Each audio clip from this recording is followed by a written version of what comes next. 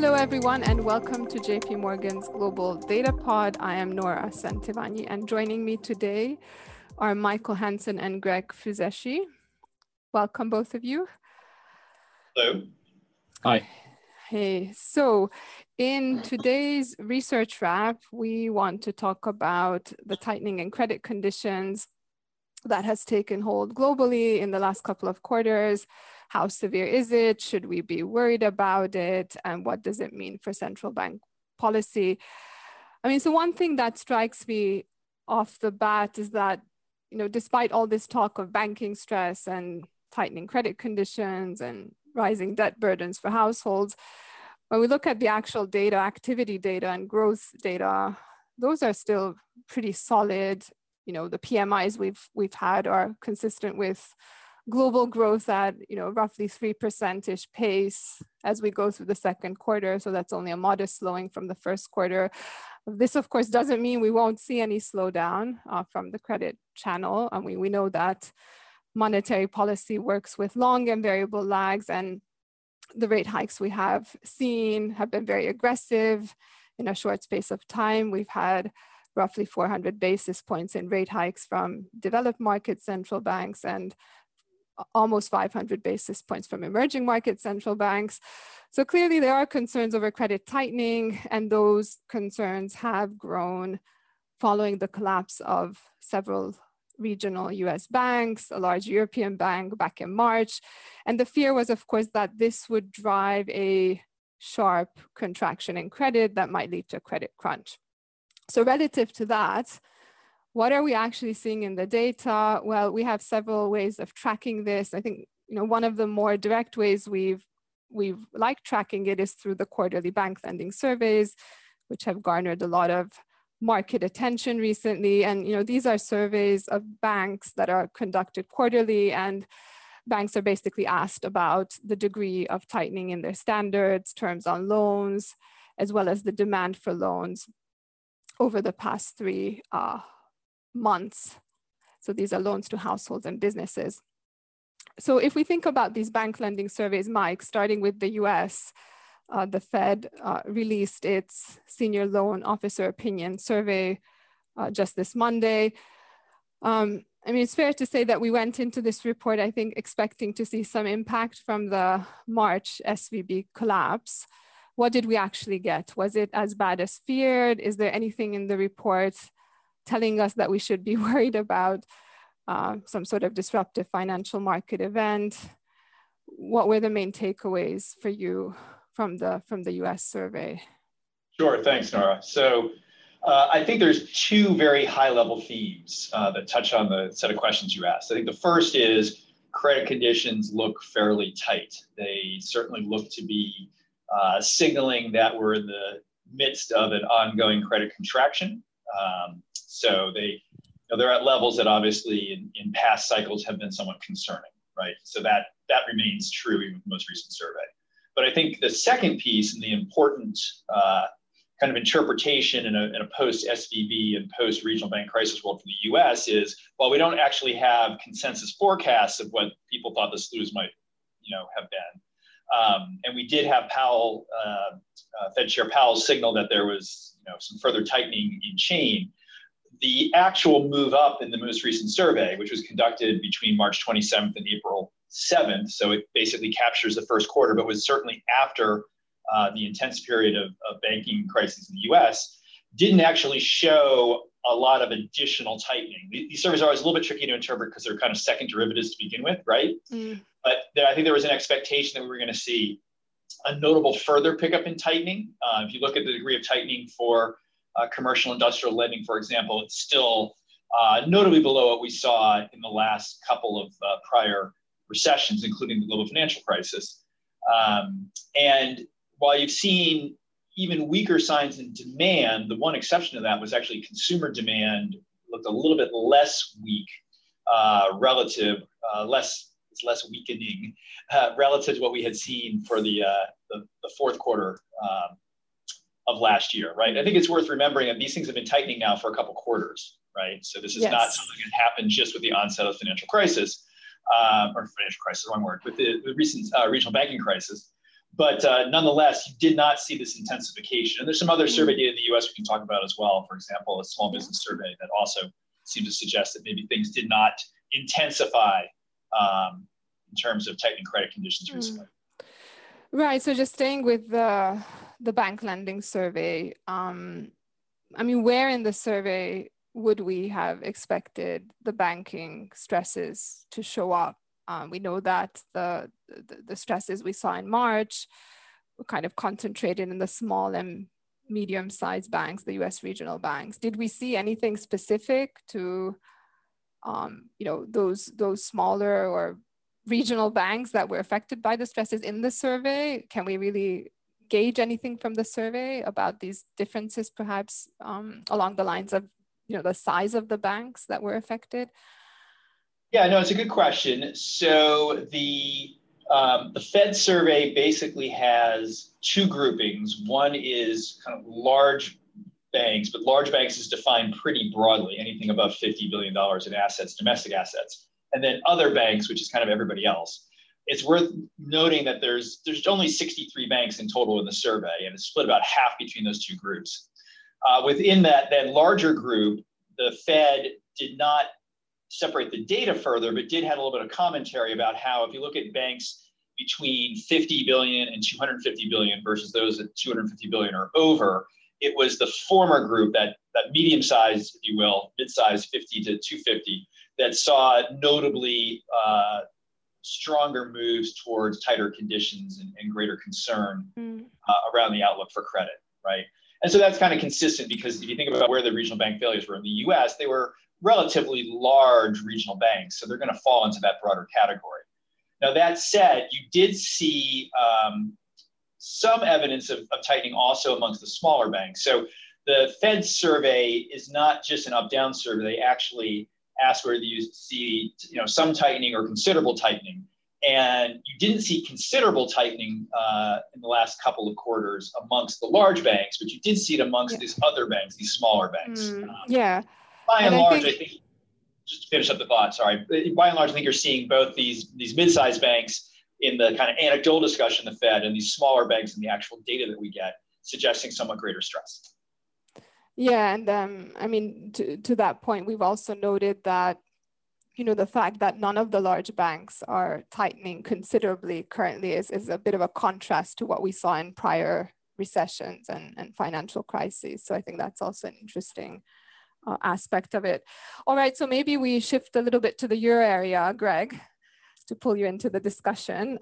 So I know you had a somewhat more upbeat expectation for the euro area bank lending survey going into it, on the basis that, we were starting to see fading of the energy related drags in the euro area data, and that was somehow going to reassure banks about, credit quality, and somehow we were going to get an easing off in this tightening of the lending standards. So what did we actually get, and where were you perhaps surprised by the survey?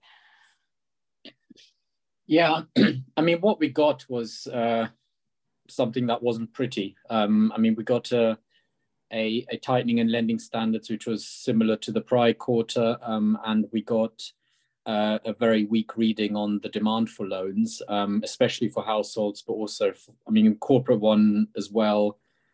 You can quibble a bit with the corporate one because the question about why companies were demanding fewer loans, the existence of internal funds played a role there.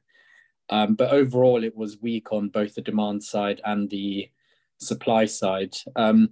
Now, the bank lending survey is always a bit tricky to interpret. As Mike said, it's, it looks at changes rather than levels. We did have an easy level of financing conditions in the past. And in Europe, we also had the issue of the expected energy recession. We had huge increases in energy prices last summer, and big concerns about the need for rationing energy during the winter. And in that kind of environment, especially with the PMI falling to very low levels, during the fourth quarter, it's reasonable for banks to become more cautious about their lending behavior out of fear of credit quality issues.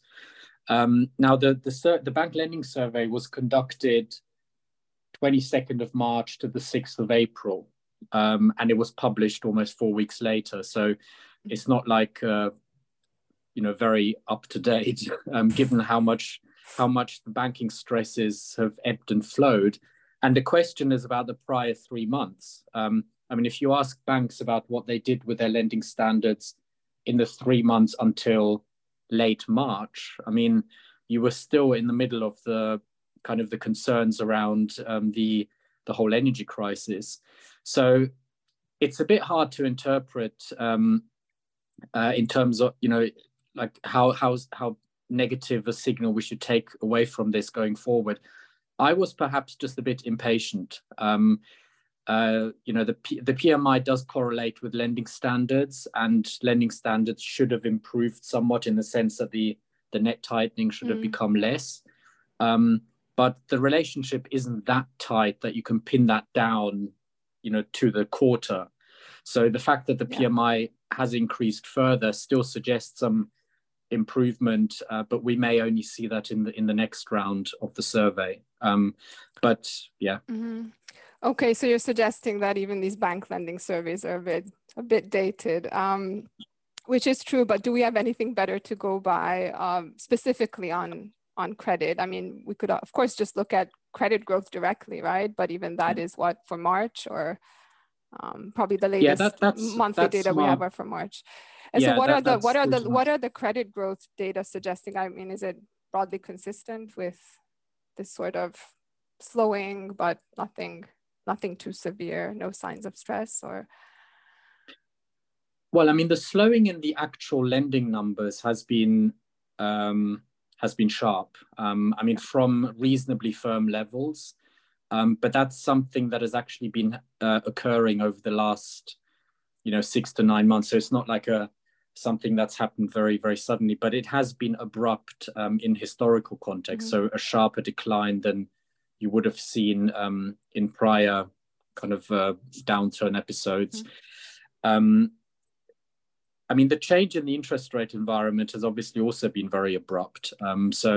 It's likely that that will have some impact on actual lending demand, especially the abruptness of the change in interest rates.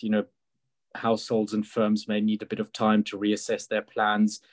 And what we have seen is, over the last couple of months, a bit of stabilization in the flow of credit at low levels, but nevertheless, the weakness hasn't fed on itself. But from the ECB's perspective, clearly you're seeing kind of three things: the bank lending survey pointing to tightening, the bank lending survey pointing to weak demand, and then the actual bank lending numbers looking weak. So look, from what both you and Mike are saying, it feels like obviously this abrupt change in interest rates that we've had, very aggressive hikes over a short space of time, is driving changes in lending standards and demand, but there's limited signs of stress, and banks are generally in good shape, save for some of these smaller US regional banks.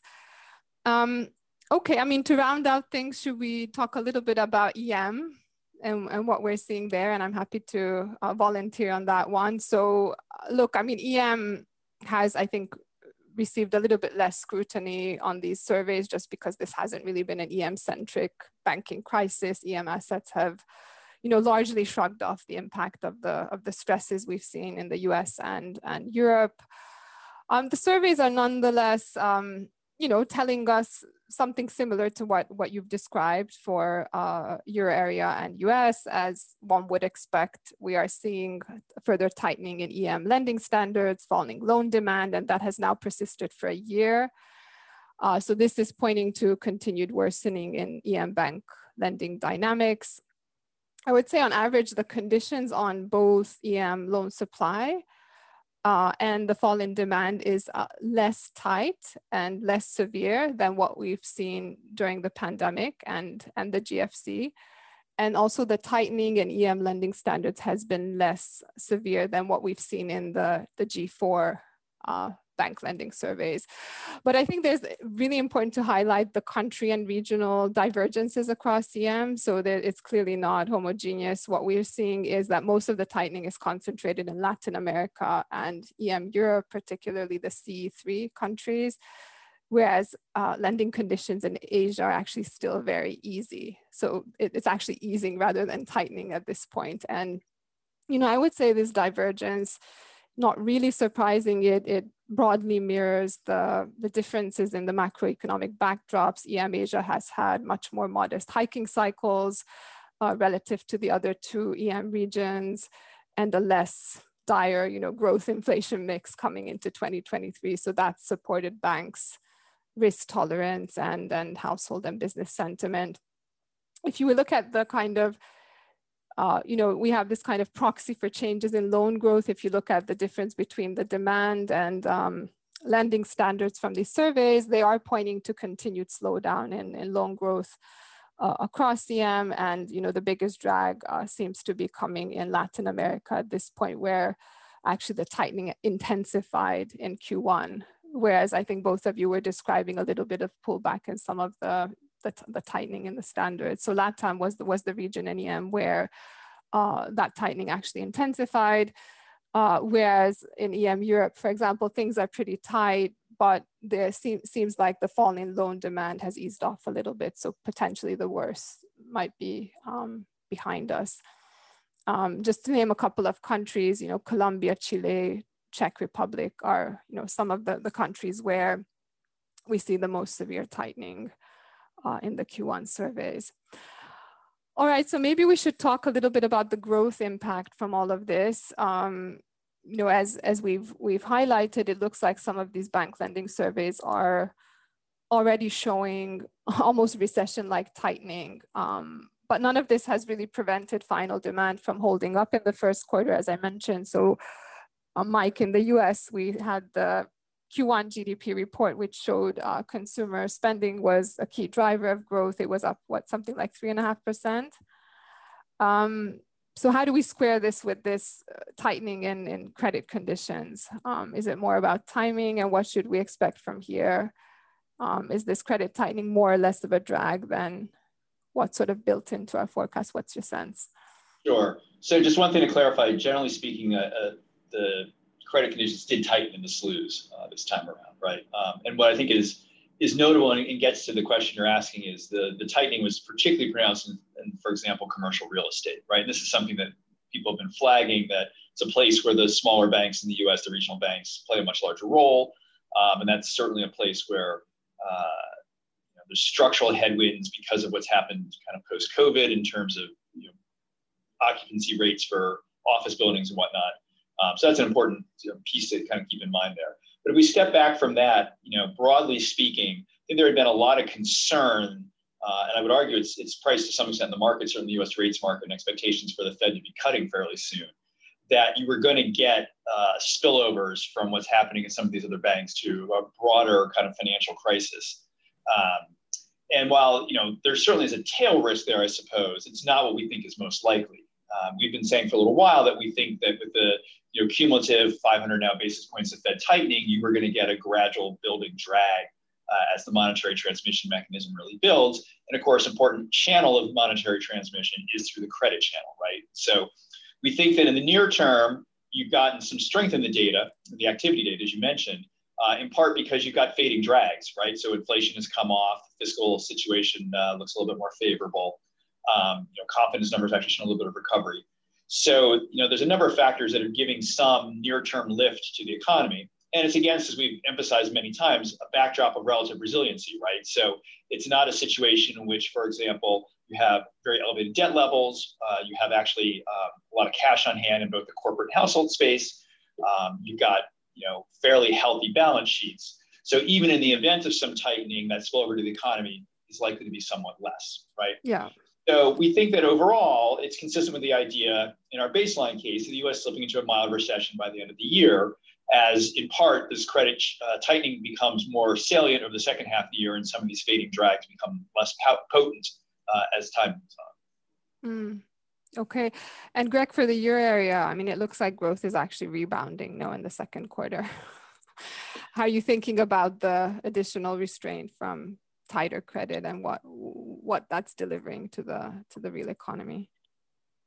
Yeah, I mean, tighter credit is not the only thing that's going on in our space, because we also have the fading energy drag, and that's a clear lift in the near term. That's right. Yeah, I mean, as I said earlier, turning the bank lending survey into a percentage point impact on growth is always hard, and especially at the moment there are these questions around the timing of the survey itself, and it was about Q1, what banks did in Q1, but that didn't stop the PMI increasing further in April. That might be a bit too cute with the timing issue, but our forecast does try to incorporate the impact of monetary tightening, and that's clearly been a big swing factor.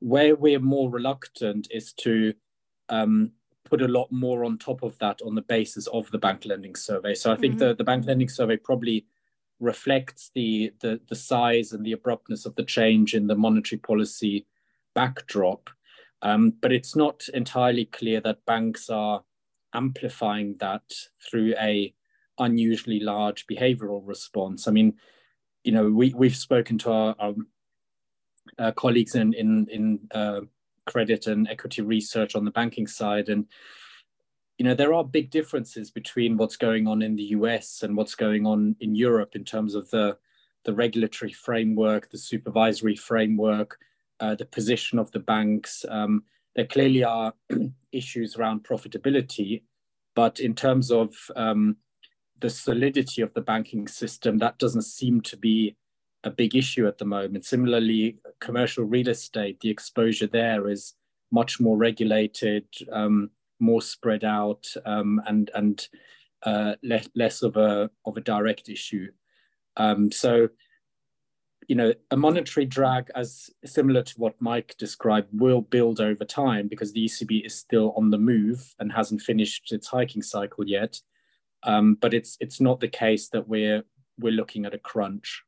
Yeah, absolutely. I mean, in EM, it's clear that some countries and regions, again in LATAM and C3 space, are feeling the pinch from, all this aggressive hikes. Remember, in EM, some of these hiking cycles started a good 1 year before the Fed even got going with its own hike. So there's been sufficient time for a lot of these hikes to gain traction and pass through to domestic demand conditions. So we are, starting to see private consumption in quite a few of these countries actually contracting already in the past quarter or so. Credit growth as well has slowed to the low single digits in real terms. So, and certainly, as I said, what we're seeing in the bank lending surveys is consistent with further slowing in credit growth. So all that, makes us pretty comfortable with this subpar growth forecast that we have in both LATAM and the C4 region, of around 1% this year. Obviously, Asia's getting the lift from the China reopening. The tech sector seems to be bottoming out, so there's going to be a little bit of lift there. And Asia was anyway less affected by the tightening through the credit channel, just because they've hiked rates less and inflation has been more benign. So there's certainly a bit of regional differentiation here, but there's nothing here suggesting that we need to be a lot more, pessimistic on the growth outlook relative to what we already have, which is a fairly downbeat outlook for both LATAM and EMEA. All right, so maybe we can end on just some final thoughts on how central banks are perhaps reacting to what they're seeing in this space in credit conditions and the bank lending surveys. It feels like at this point, there's a little bit of differentiation between the Fed's reaction and the ECB's reaction to the tightening. So maybe, Mike, you want to start us off on how you think the Fed is now factoring this into its reaction function, and maybe what would maybe prompt the Fed to get surprised by anything it's seeing in the credit space. Right. So, it does feel like the Fed at least the Fed perceives that they're a bit further along in the process than perhaps the ECB is. I'll let Greg comment on that, right? So you've had, the Fed kind of signal that maybe they are already at a sufficiently restrictive stance. You've got 500 basis points of cumulative rate hikes, as we mentioned. And you are seeing some signs of cooling in the data, right? So the inflation numbers today still solid, but kind of in line with consensus. The labor market numbers showing maybe some signs of cooling in some parts, although I would argue wage growth is still strong. So we still think that the Fed's rate hike in May was the last one, but there's some risk that the data may show some strength. It's something that the global team has been flagging for a while. That could get the Fed to potentially have to hike a bit further. What's happening, though, in the credit space kind of mediates that. You had going into the March FOMC meeting, Powell actually testifying for Congress and kind of hinting at maybe the Fed would go 50 in that meeting, and maybe they'd have to revise up their expectations for the terminal rate.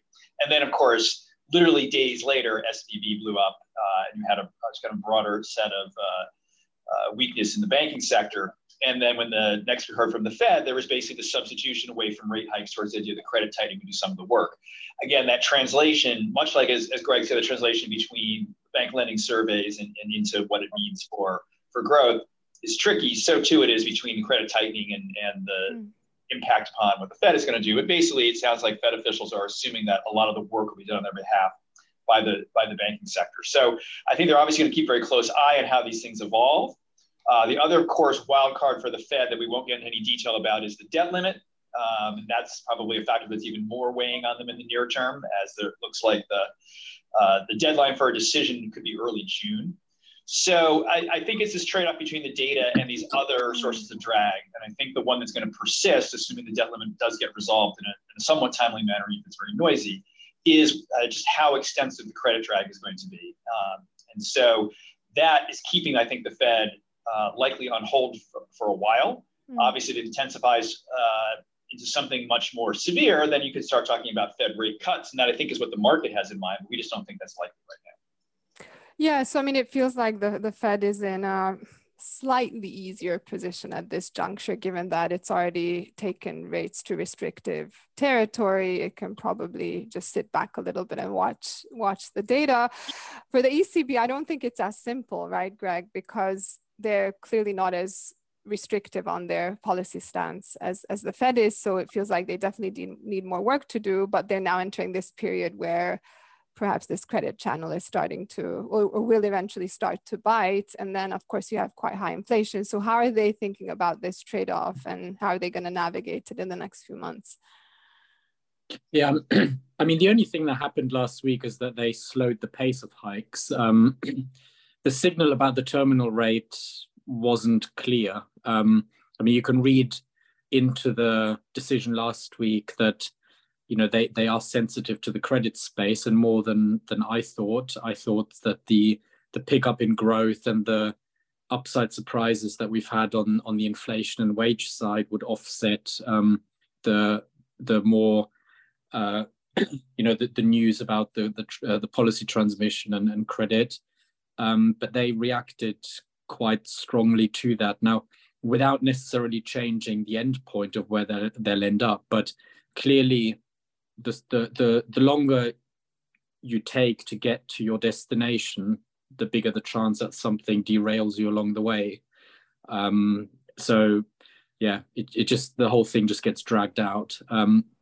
But we do think that growth will be firmer in the middle of the year, in line with the PMIs that we've had for April. That the credit issues will build, but not as quickly as suggested by the last bank lending survey. So perhaps the improvement of the PMI will have an impact on the next lending survey result. And we think that on the nominal side, inflation and wages will continue to push them. So they are still heading to a 3.75 terminal rate, possibly even higher. But it's it's going to be a slightly more torturous journey in terms of watching the data along the way. Yeah, we don't envy you, Greg. No. Yeah. All right. So more challenging for the ECB. I think for emerging market central banks, they're in a bit of a limbo right now, but it's not a particularly bad limbo to be in.